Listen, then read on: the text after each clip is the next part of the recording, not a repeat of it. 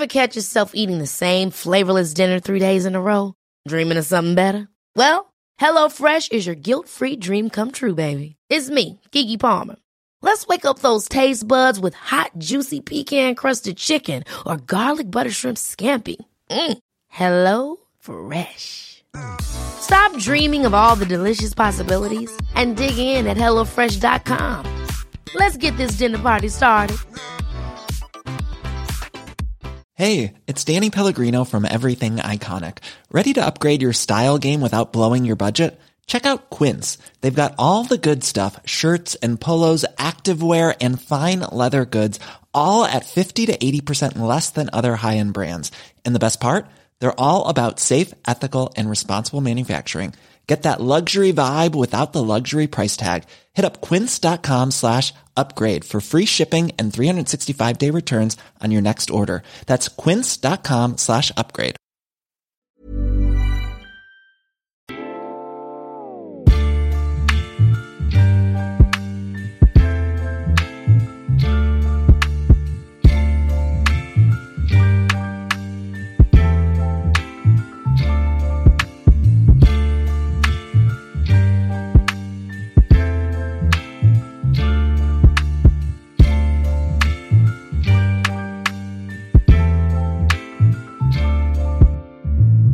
Hello and welcome to the Beast Tactical Podcast, where we try to get under the bonnet of all things tactical and statistical at Brentford.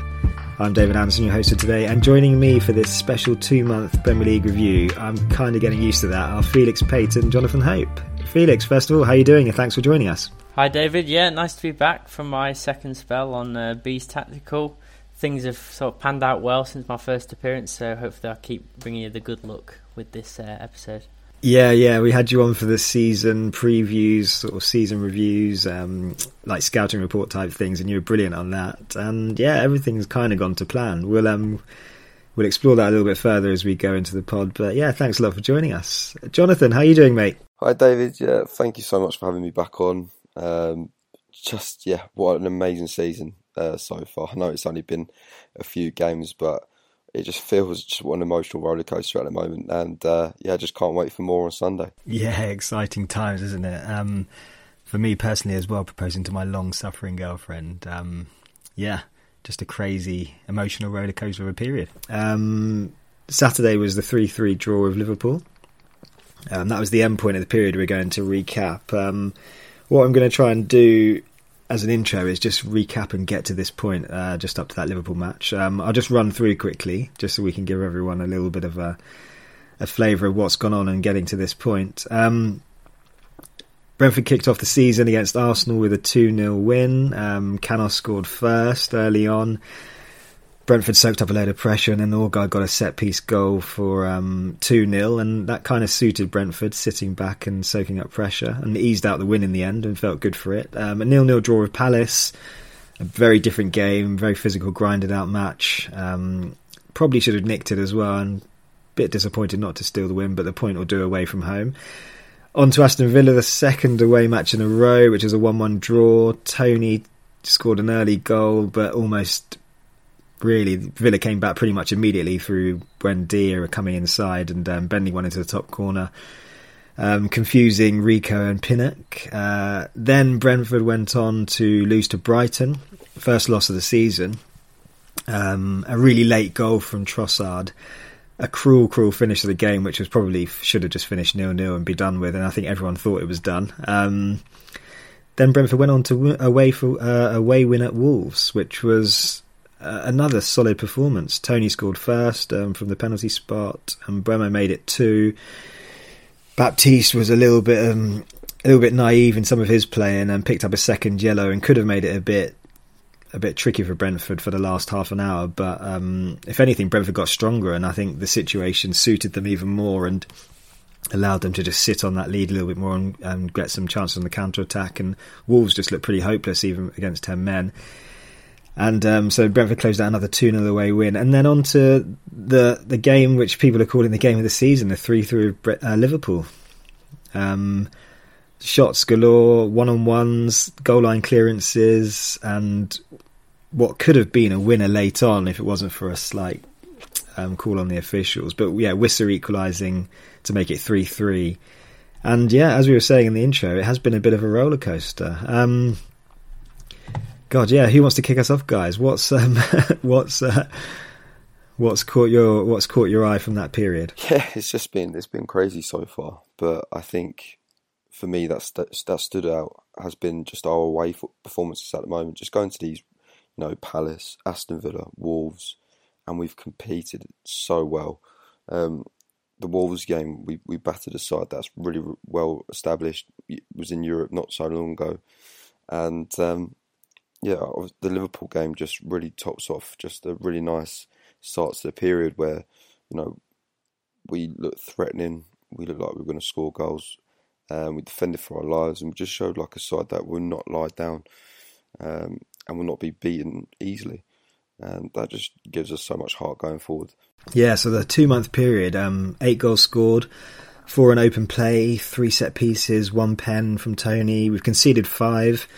All 5 have been from open play. We're one of only 3 teams still to concede from a set piece, which is pretty impressive. And that's plunked us in 9th position on 9 points. And I think you have to be honest, I think we look pretty good for it.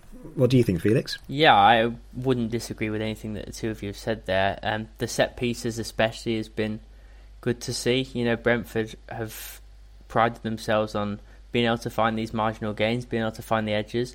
So to have no goals conceded from set pieces and scoring a couple of really nice ones themselves, the first goal against Liverpool sticks out. It shows that the process is still being stuck to. They really believe in it as a club, and they're getting the results as a reward for that, and I think it's really good to see. I think the use of a front two, it got mentioned a lot on Monday Night Football after the Liverpool game, that it caused Liverpool issues at times, particularly Joel Matip.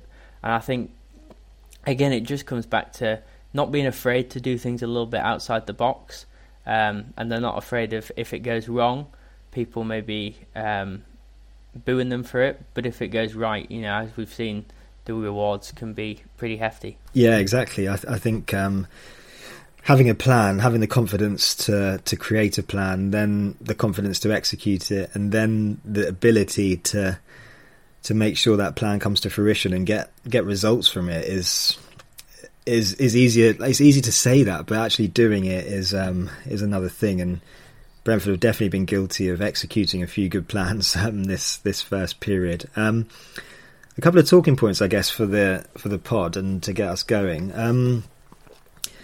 I think it'd be good to talk about a bit of structure from Brentford. So it's beginning to, from the back end of last season till now, it's quite recognisable now. This 5-3-2, the 3-5-2 system. I think it's a good place to kick us off. What do you think? Do you think it's here to stay? Do the positives mainly outweigh any benefits, or what do you think, guys? I think so, David. If I'm being completely honest, I think it is here to stay, because I think it gives us a structural balance from back to front. It allows us to go back into a 5 at the back when we're in a medium to low block or just a low block. But then it also allows us to be more expansive, and with the personnel we have, especially with Christopher Ayer, he's allowed to get up and underlap with Canos and try and isolate that right hand side. And yeah, I think it just gives us a little bit more balance. And of course, when things aren't perhaps going to plan, i.e. when we're 3-2 down away at home to Liverpool, we were able to kind of change it for the first time this year. We went for a 3-4-3 and kind of opened ourselves up a bit. And that's probably the way for how we can kind of interpret this formation. Yeah, Felix, I know you're a fan of the 3 at the back system as well. Do you want to expand on that a little bit? Yeah, I mean, it's interesting to see that they have stuck with it, because we did mention last time I was on about the flexibility that Brentford has shown between sort of the 4 at the back and the 3 at the back, but it does look like it's here to stay for the time being, and I think that's a good thing. I think if you've got the personnel to do it, you should definitely go forward with it, because getting the most out of players, Sergi Canos seems to have almost been rejuvenated in this sort of right wing back role. You've got a competent front two who are really good playing off each other, and there's now 3 centre backs who all seem to fit comfortably into that back line. So I think it's I definitely wonder if you've got the personnel. It's a really nice option against a lot of teams in the Premier League. Will mostly go to a 4-4-2 as a sort of a 4-3-3 as a default formation. So if you can sort of mix that up, still match them with the three in midfield, but have two strikers up against their two centre backs and sort of go man for man there. I think it's a really nice option. We've seen sort of what Thomas Tuchel's managed to do at Chelsea. So if Brentford can use that as a sort of blueprint in any way, then I think that'll be exciting to see as the season goes on. Yeah, we might chat about the central midfielders in a little bit, but I just want to pick up on Canos a little, just quickly, how important he is to this 3-5-2 working. I was just looking at FBref actually yesterday and today, and just things that stood out. And Canos has popped up with, he's 13th overall for pressures in the league, so that's like how much pressure you're putting on the opposition and trying to make them give the ball away. He's 13th for the number of those actions made, and he's actually third in the whole league for defensive pressures, which I think is just pretty incredible. I mean, last season we spoke about him a lot, and he's come back from a serious injury, but he took a bit of a brunt as an attacking player because of how inefficient he was in front of goal, or what he was actually doing in the final third. But we've taken him away from that, and he's turning into like one of the best right wing back players in the division. It's just interesting to see whether he can maintain that and push on throughout the entire season at the level he's hitting now. Like, he's still a young player, he's still improving, but it'd be interesting to watch him. And just thinking about our best team and how he features in that now, and how there's not a shadow of a doubt that he is, if we're picking a side, he's always starting, but it's not in one of those forward positions because we don't really play with those anymore. He's not going to get Mbemo's spot or Tony's spot, or it's that wing back role where he's getting up and down and helping us out there. Going on to like our best team, is there anyone on the bench that you think should be pushing for starts? Do we think we can name this starting 11 now week after week if everyone's fit, or is there a little bit more to it than that? For me at the moment, absolutely. I think it kind of reflects in Thomas Frank's team selections at the moment, where we've only really changed one position, and that being that more offensive midfielder next to Norgard and Janel. And we've got some very good midfield options, with Baptiste, Godos and De Silva to come back, and Jensen, sorry. So, I mean, that's a really big position that I think we look really, really good going forward. I think there's an argument that, I think Mbeumo started the season off absolutely fantastically well, but, with Wissa, I think really impressed in his little cameos, so he's always going to be pushing, and especially if we kind of open up a little bit and go to that 4-3-4-3, that, Wissa and, Godos probably get more chances. But for the time being, I think we look really, really settled. I think we've got a really good back-to-front structure, and at the moment, barring any injuries, hopefully, touch wood, no injuries, I can't really see too many wholesale changes at the moment. Yeah, Felix, you put forward Godos as a player that you probably thought might get a little bit more time. He did a really good interview with Gol Bazan recently, where he spoke about his own game, how he's got to this point, where he sees himself, and a couple of things stood out. He was talking about the depth of midfielders that Brentford have. It's almost like 8 players into 3 positions, and a couple of them have their own sort of different personalities and styles and what they bring to the central midfield role. If you're looking at Onyeka, Norgard, Janelt, it's hard to bring what they're bringing into the pitch. That they're performing really well, and I think it is just that forward position of Onyeka that seems the one up for grabs. What do you think, Felix? Yeah, I mean, I don't dispute that any of the sort of 3 that have been keeping out the team, in terms of the 3 that started against Liverpool, for example, don't deserve to be starting ahead of him. I just, he's a player I like. This kind of the stat side of thing that I do as well. He always tends to show up quite well there.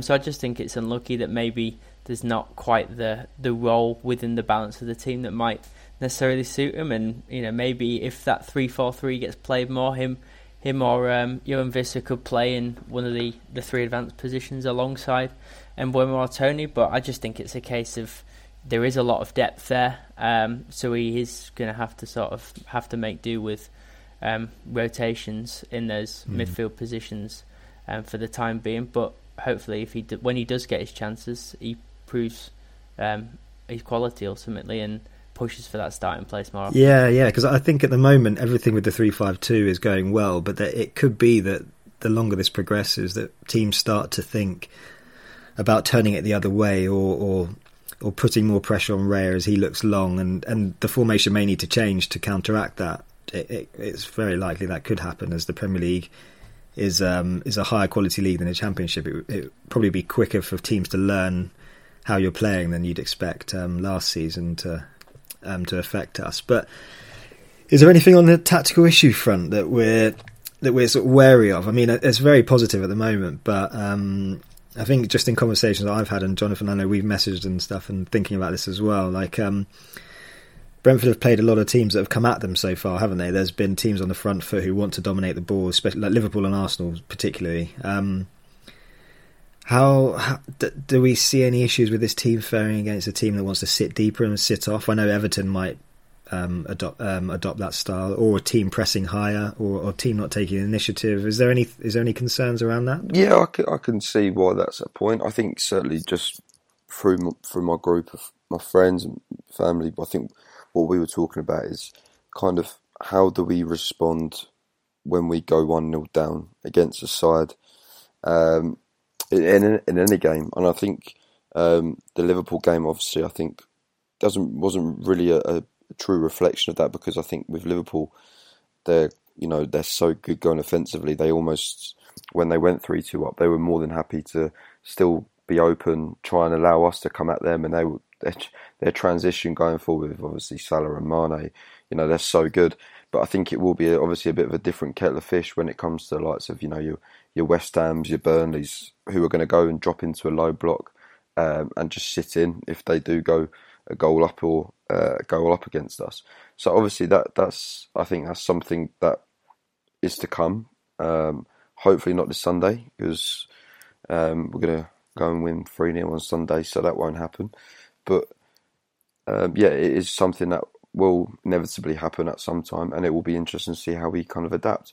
Will it be a case of we go to a 4-back, or we just go as a 3, but our wing backs are more or less playing as very, very high, and whereas we've got Norgard and Yen out, does perhaps one of them come out and we just go a little bit more offensive? So that's all the things to come. That question hasn't been answered yet, so it will be interesting. Yeah, just interesting to see how the Raya Tony pass and route getting forward has been quite good so far, hasn't it? It's worked out well for us. But I think as a team sits off a little bit further and Tony has more people challenging him around him, the knockdowns are blocked off a little bit, and it keeps coming back at you. So we have to keep an eye on that. But so far, I mean, the more teams that come at us, the better, I think. But we'll see how that progresses.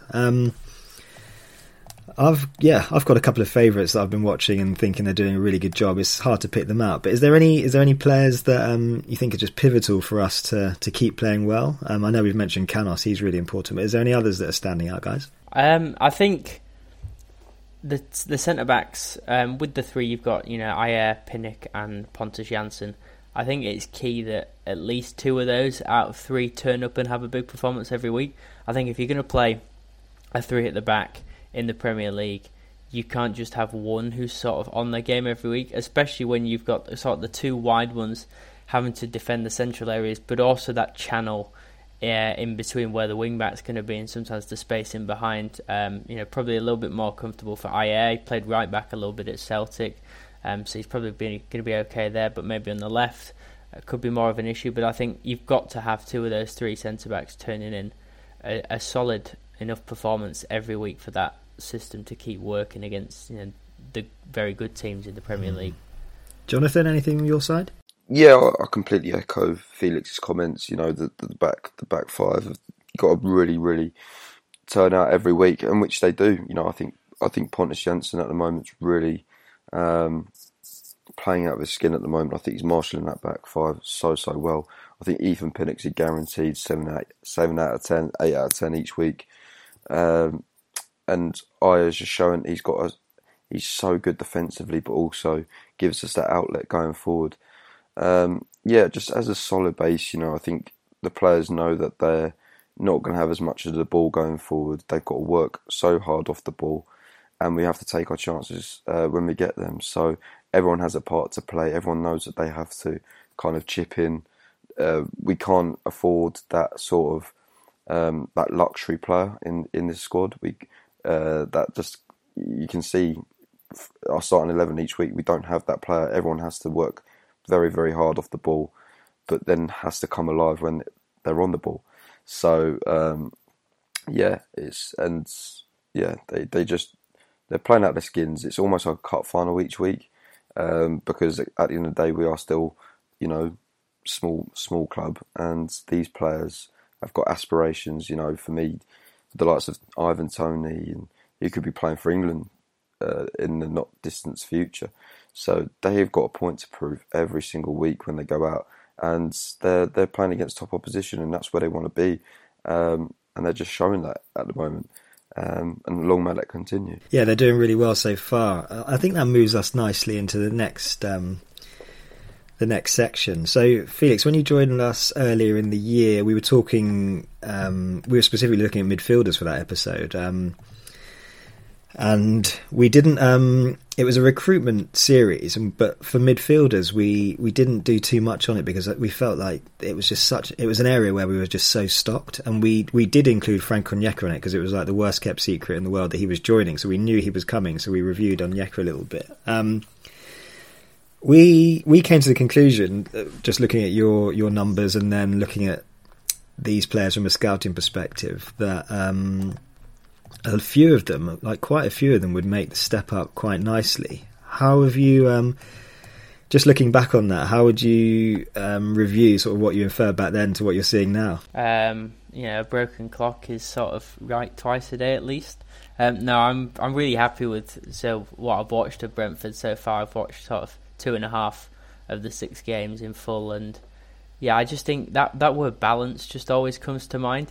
I think in the Premier League, yes, the quality is really high, but the quality is, by and large, especially sort of from 5th down to even 15th, 16th, there's a good general quality, but it's really about having a good spread of different attributes throughout your team and being able to attack teams in different ways, being able to problem solve and come up with different game plans to beat specific opposition.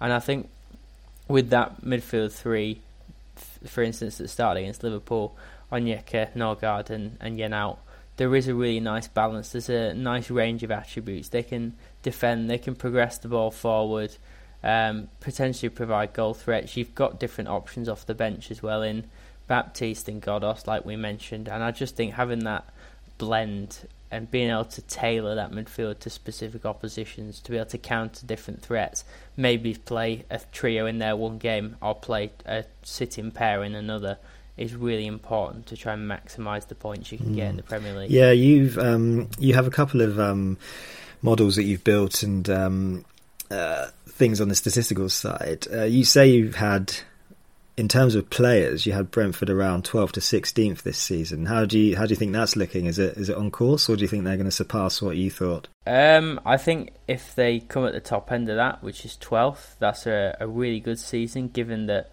there was quite a scrap to finish just inside the top half at the end of last season, and then you've got sort of teams like Brighton pushing to move into that top 10 as well this season. So I think if they can come anywhere in around that 11th, 12th spot in the first season in the Premier League, that's a really good achievement. The signs are all pointing towards it so far. Good points after the first 6 games. A positive XG differential. That's not the be all and end all, but it's certainly an indicator that points in the right direction of things being on the good side. So no, I think it's been a really good start, and if this can be maintained, and like we said, as long as they don't get figured out, then I think that 12th spot is definitely within the upper reaches of what's possible this season. Yeah, Jonathan, so Will Gores messaged in and he said, this is less of a question, more of an observation. It seems our performances have gone up a level this season, and the less hectic fixture schedule compared to the Championship surely has a lot to do with it, as Thomas and Brian get more time on the training ground with the squad. So yeah, you'd have watched with me as well the Championship and watched us play a lot, and the type of games we were getting. Do you think there is something in that, in this less frenetic, this less hectic schedule, and then even in the games themselves, like is there a bit more of a calming nature of the play, or what can you? Is he onto something there, Will? Yeah. I suppose it's a valid point. Obviously, you know, when there isn't a midweek game, obviously you've got more or less a week or so to prepare for the next game. So obviously preparations is there essentially, and recovery time can be done. Selling a little or a lot?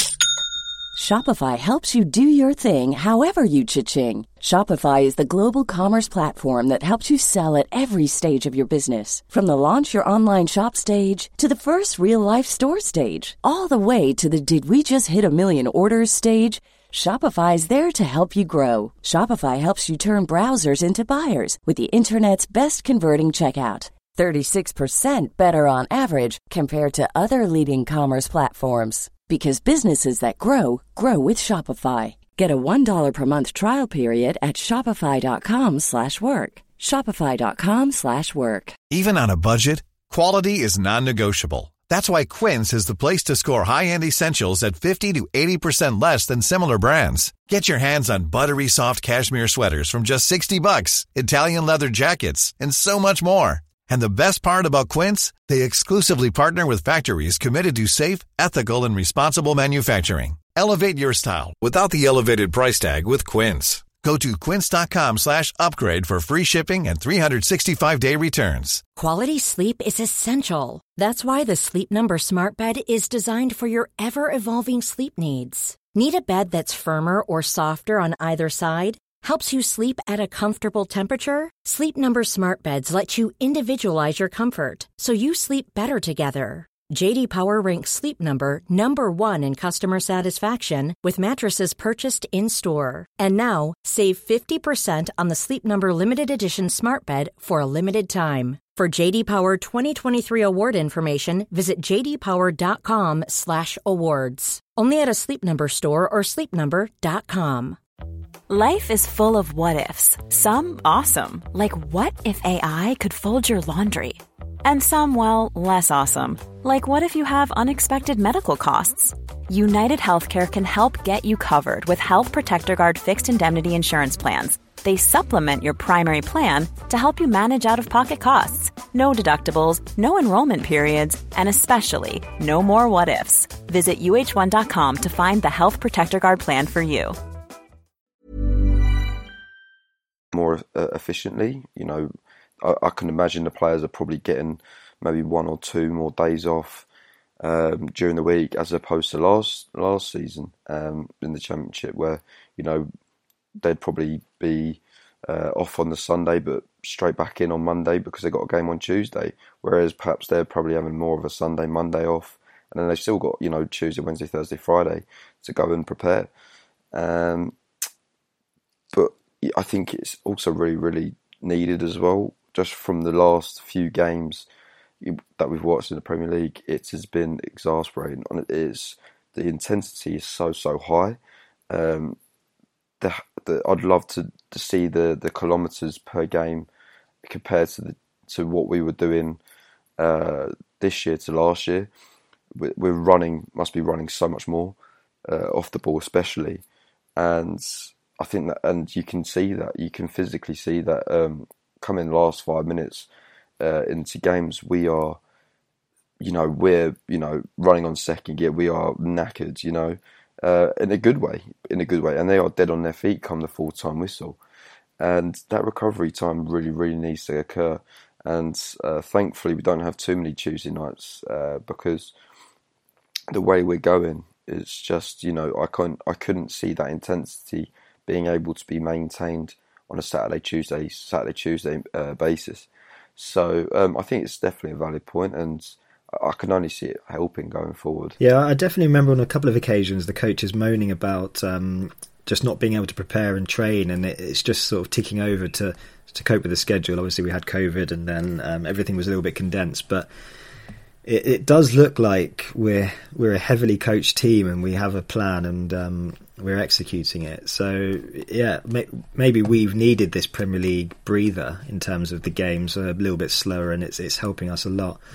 On terms of the fitness side of things as well, the intensity, you're definitely right. It's clear, isn't it, how much more you need to play in this at this division. And if anyone hasn't listened to the Salman Ghoddos interview on Goal Bazan, I'd definitely recommend it, because he's quite candid. He speaks about the intensity levels of how they've gone up from Championship to Premier League in terms of what's required of them in training. I don't know if he's supposed to reveal this. I don't know if he's actually, if he might get a little smack on the wrist afterwards, but it's too late now. It's out and about. But he basically spoke about, so in the Premier League, I'll go from the Championship. So basically they have this 1K time trial type thing. And what they require from them is they need to be able to hit it in the Championship at 3 minutes 18. But in the Premier League, that's gone up 4 seconds. They need to be 4 seconds faster, and they need to be able to do it in 3 minutes 14. And the way he describes it, he was saying they're all dead on their feet. It's a real test of aerobic fitness, and they're just. I think you'd still be counting if I started last week.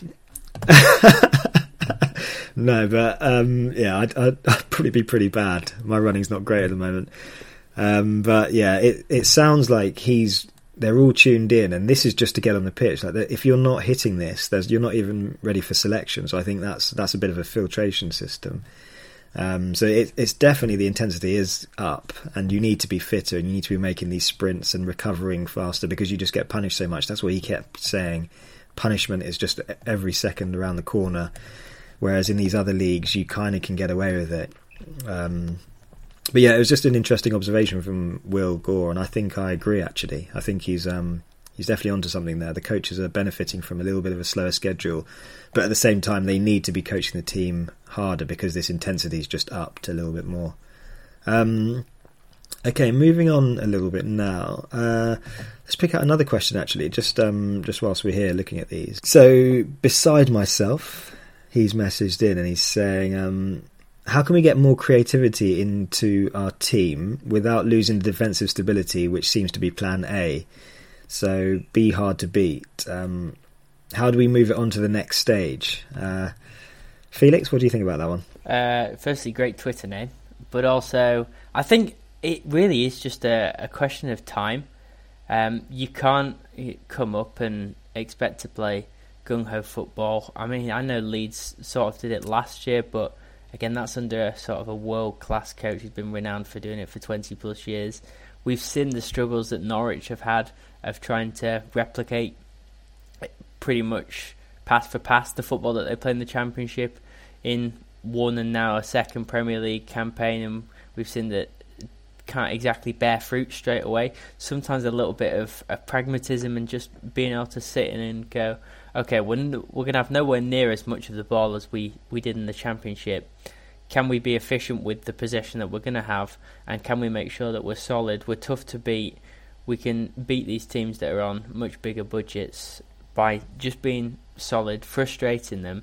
And once you then acclimatise to the level of the Premier League, because it is a massive jump, once you've got past that sort of acclimatisation stage, you're feeling more confident, you've survived maybe a season, that extra TV money starts coming in, you can start to spend perhaps a little bit more on players. Be interesting to see if that is the line that Brentford do go down, given the path that's led them to here.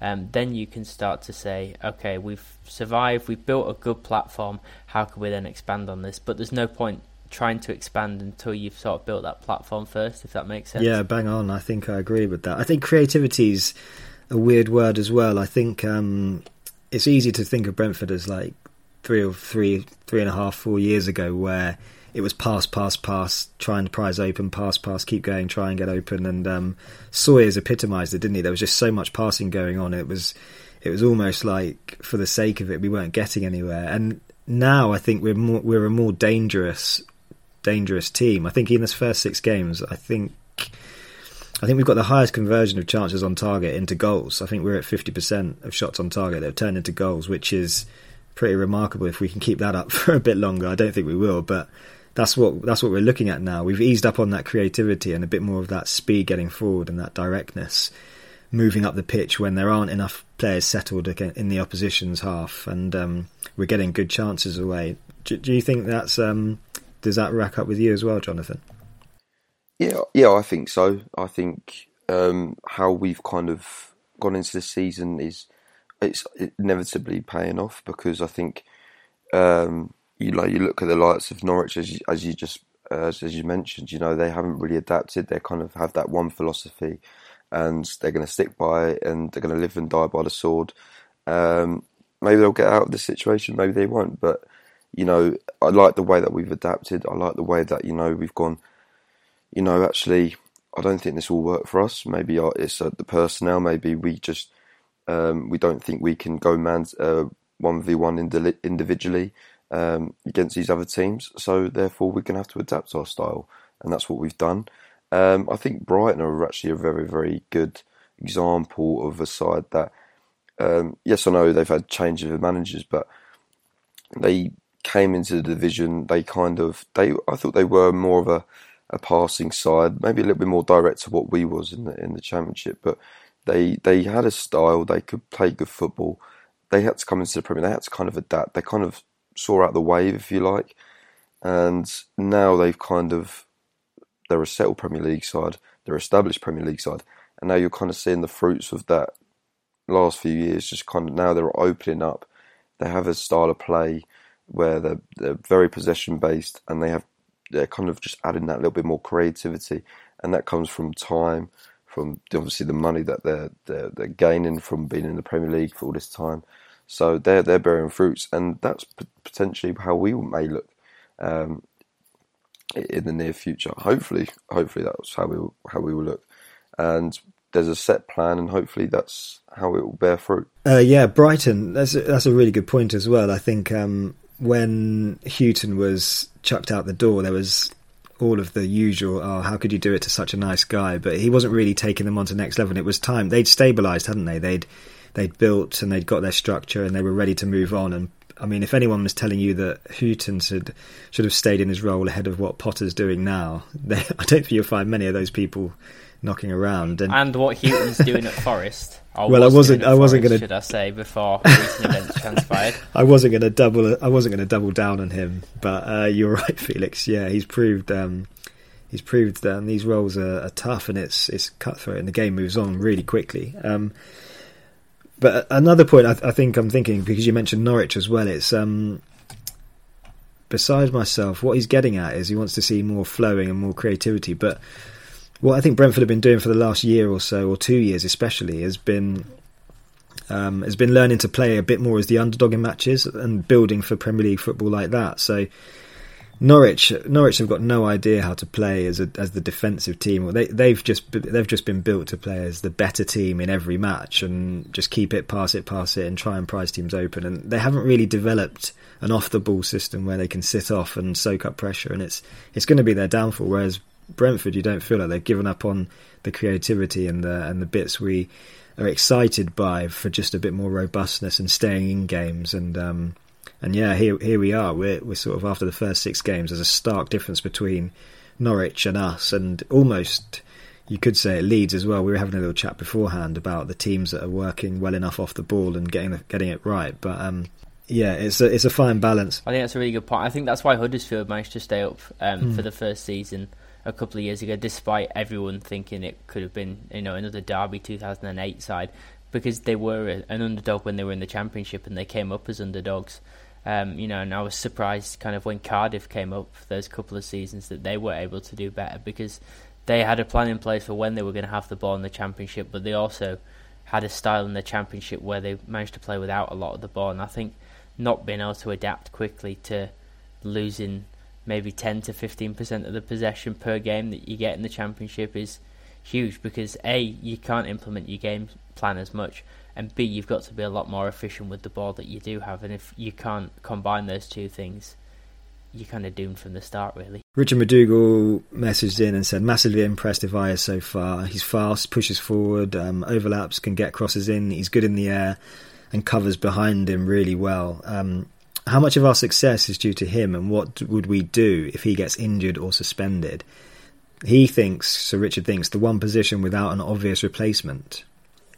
What do you think of that, Felix? I could sort of go into my rant as to why Premier League teams aren't more inclined to buy players from Celtic and Rangers, but I'll park that for a minute. And I think he's done really well, and I think, again, it's players coming down from Celtic proving that they can play in the Premier League. We've seen it with 2 players already this season in Ayer and Odsonne Edouard at Crystal Palace, that playing at that high level in a sort of second-tier European league means that usually if you're in one of the top 2 or 3 teams in one of those leagues, you can make the step up to the Premier League, and I think he's proved that so far. I thought he was really good against Liverpool at the weekend. He had the injury, and then literally 2 minutes later was making a really good goal line clearance.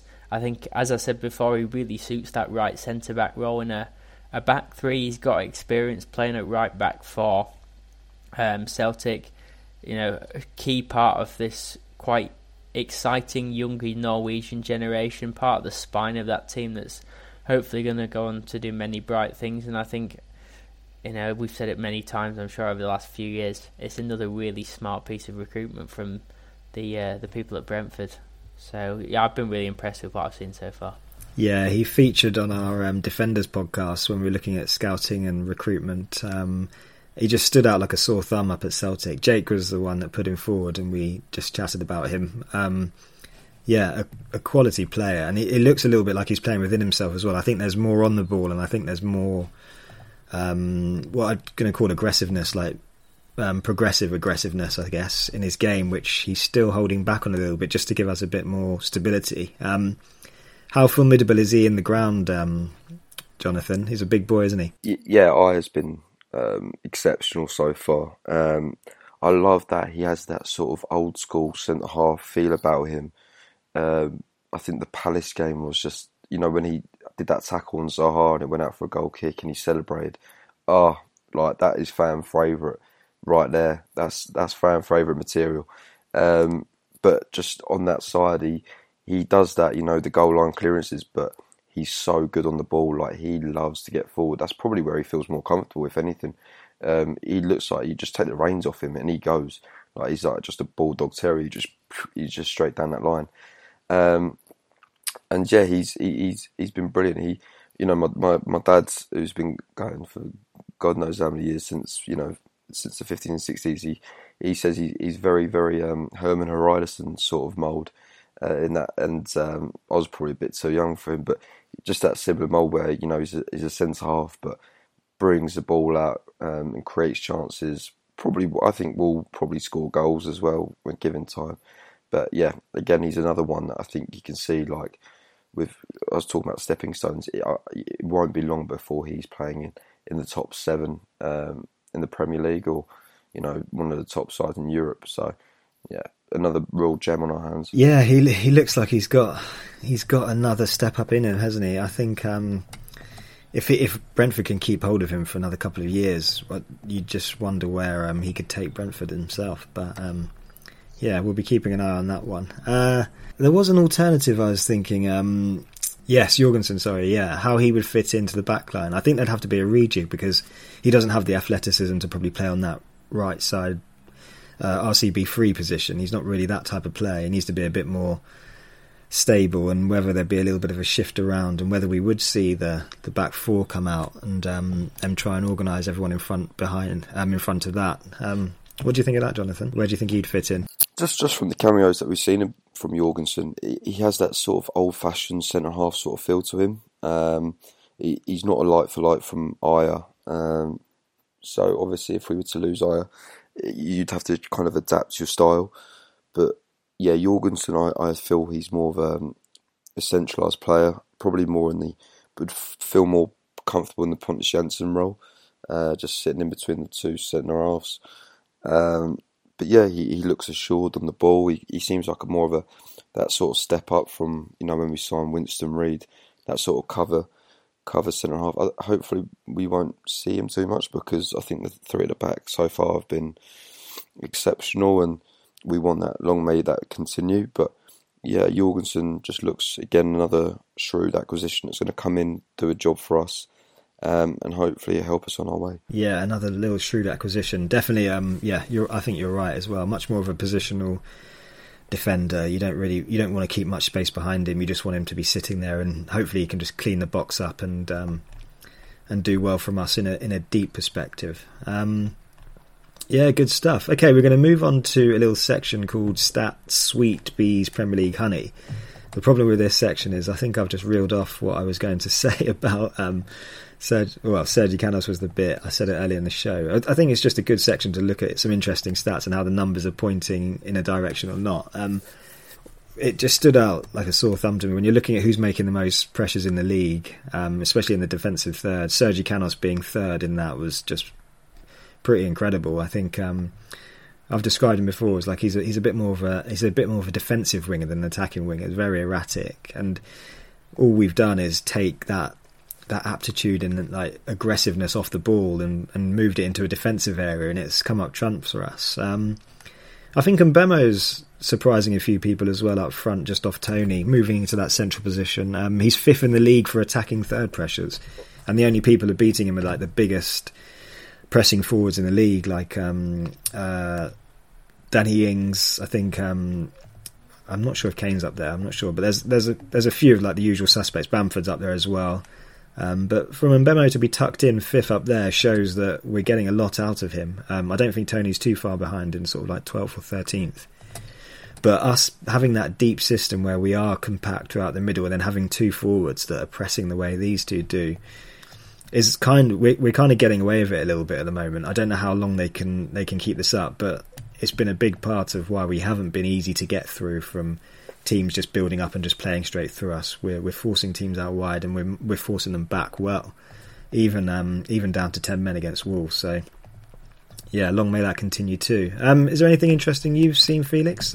Yeah, I did. I had a poke around FBref as well, and there were a few kind of interesting little things I found. So one thing that stood out sort of straight away was that Brentford have only played just over 200 more short passes than they've played long, which I think is quite a heavy ratio compared to what most teams will play. And I think that goes back to what we were saying earlier, that yes, there's defenders and deep midfielders that are comfortable on the ball, but also they're not afraid of going long. That Raya to Tony route worked really well against Liverpool, I thought, in particular. And again, it just all feeds back into that being comfortable with doing different things. So yes, obviously the short passes are important and generally tend to dominate the majority of possession, but being able to go long, pin the opponents back, especially with a striker who's as good in the air as Ivan Toney is, that's really important as well. And then sort of looking at sort of the chance creation numbers, Canos and Rico Henry stick out like two sore thumbs in terms of chance creations. You were talking about the presses before, but I think it's over 20 shot creating actions between the pair of them, which is by far and away two of the three highest in the squad. I think Tony's the other one. So I think a shot creating action is either of the two actions that then lead to a shot being taken. So it just shows that they're being able to link play, but also put crosses in, and also pressures are counted in that as well. So trying to turn the ball over high up the pitch is really interesting to see. And then the shots themselves, one of only three teams in the league that's taken less than 10 shots per game. Now you two probably will be able to tell me better than I can whether that is a case of not being able to get the shots off, or is it more of a case of being quite selective with the shots. I mean, the average shot distance is quite low, so that tends to imply shots are being taken in the box. A lot of shots from set pieces as well, probably. So I just thought that was interesting to note that they're not having a lot of shots, but they do tend to be sort of quite close in when they are having them. So whether that's a case of selectiveness or just not being able to create those chances, I'm not sure. But no, those are just a few of the things that I picked out there. Jonathan, do you want to follow up on the shots? What do you think? Yeah, just from a visual point of view, I think it's definitely more selective than anything else. I think you can see that our objective is just to get the ball as close to the goal as possible, give us the best opportunity. I think it's really noticeable as well when you look at our set pieces. Yeah, we've got our routine, but rarely do we have a shot from outside the box. We're always looking to try and create something, try and draw the opposition out to try and work our way into the box and get a shot off. And yeah, maybe it also comes down to personnel. Maybe apart from Jen maybe there's a reluctance to kind of have a shot from distance, and we have a certain way of doing things, and we just want to get into the box as a more of a preference. So yeah, I think it is more selective. Yeah, I agree as well. I think there's been a couple of pops off from the edge of the box, but Tony's strike from the halfway line, I think, against Brighton was really obviously taking the mick a bit. But no, it feels selective. It feels like when we're getting opportunities, we've got them because we've worked up the pitch well, or we've got up there really quickly, and we're taking close in shots because we just know there's more value in those, and we're converting them as well. When I said earlier, we've got a really good, our shots on target conversion ratio is really high, and that's because we're presented with chances that are good. We're not just popping the ball off for no reason. So I think, unlike another team, I think, who are in that list as well, with less than 10 per game, I don't think it's us because we're struggling. I think it is actually because we're selecting the opportunities. And also, probably what else needs to be thought about as well is game state at this early stage, because we're only 6 games in, so Brentford have scored first, I think, in a lot of these games. So you almost got something to protect, so you don't need to be going after these teams. Against Arsenal, we were 2-0 up. Against Villa, we scored first. I know they equalised pretty quickly. Brighton was a bit cagey. It's almost been the way these games have gone have allowed Brentford to just sit in that shape and not go too mad. I mean, Liverpool was the first time we actually had to come out and do something because we went behind, and we proved that we can do it when we want to. So I don't think there's anything to worry about in that respect. But yeah, just one other thing as well. I think just getting up to that Brighton match, we hadn't been behind for a single minute until Trossard's late goal in the 90th minute, which is a pretty incredible feat. I don't think many people would have thought we'd come up with one of the best defences in the league who didn't know too much about Brentford. I think the keener watchers may have suspected this was going to go on, but it's just really impressive. But yeah, that's been great. I think because we've been so efficient with our time, we've got time to chat a little bit about West Ham. That's the upcoming game this weekend. Felix, do you want to kick us off with West Ham? Yeah, so I think this is going to be quite an interesting game because I think if Brentford have got a lot of players who are good in the air, and I think if there's going to be a team that are going to really take the fight to Brentford in the air and from set pieces, it's going to be West Ham. So I think, from my point of view, from a neutral point of view, watching those set piece battles, those aerial battles, it's going to be really interesting. I mean, the guy for me who sticks out every time I watch West Ham is Thomas Souček. I sort of fell in love with him as soon as they signed him on loan in the 1920 season, and then was really good then, and then obviously had a really good, productive goal-scoring season last year. It's just so integral. Reminds me of, David Moyes, when he used to coach Everton. He reminds me of that Marouane Fellaini role. Started as a sort of deeper midfielder, but ended up becoming this almost not defensive pivot, but a defensive midfielder who you could push forward and be a nuisance, be an aerial threat, would get goals, could kind of link up with the striker, Antonio himself, so a good aerial presence, and just sort of this dynamic box-to-box midfielder who pops up with goals now and then, works really well on the defensive side with Declan Rice, and I think if he can sort of exploit any little bits of space that he gets, that could be one of the real dangers for Brentford this weekend. And then obviously it would be sort of remiss to talk about the return of Saïd Benrahma. Yeah.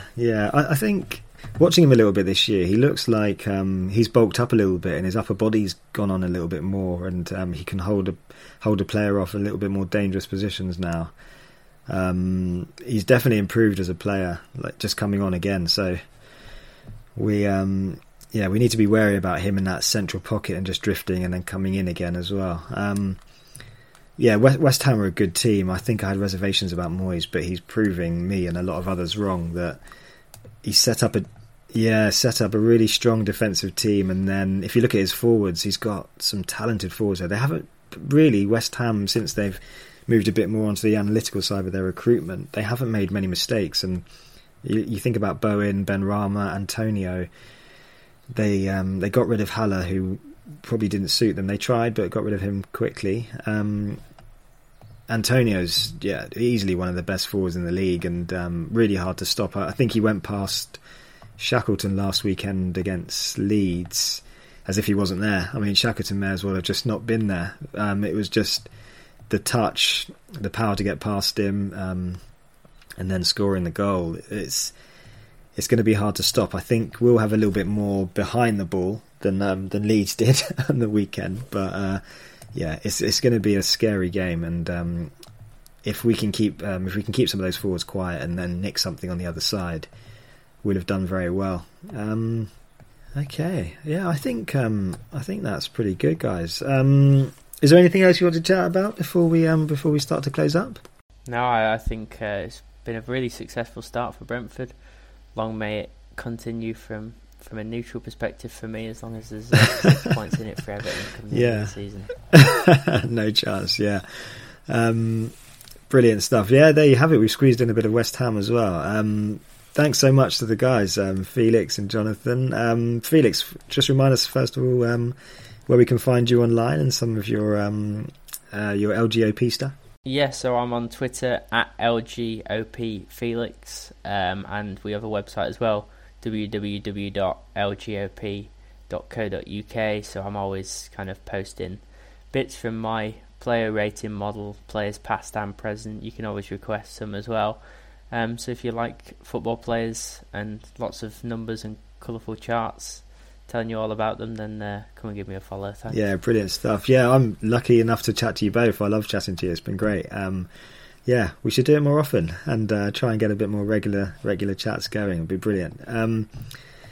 Thanks a lot, guys, for joining us. Remember, the watchword is Bees Tactical. View the Substack. Review the podcast wherever you get your podcasts. Share the podcasts. Support the Patreon. That leaves me to say thank you to Felix and Jonathan again. And come on, Bees. Let's beat West Ham, and we'll catch you next time.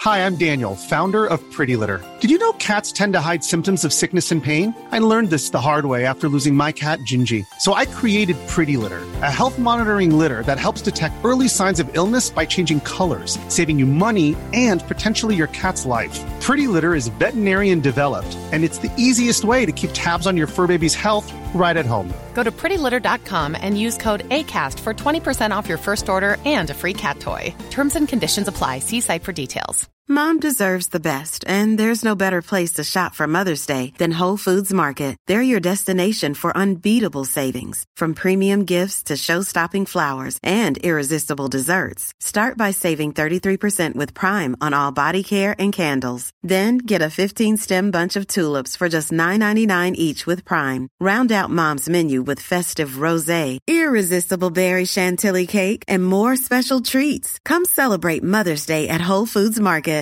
Imagine the softest sheets you've ever felt. Now imagine them getting even softer over time. That's what you'll feel with Boll & Branch's organic cotton sheets. In a recent customer survey, 96% replied that Boll & Branch sheets get softer with every wash. Start getting your best night's sleep in these sheets that get softer and softer for years to come. Try their sheets with a 30-night guarantee. Plus, get 15% off your first order at bollandbranch.com. Code BUTTERY. Exclusions apply. See site for details.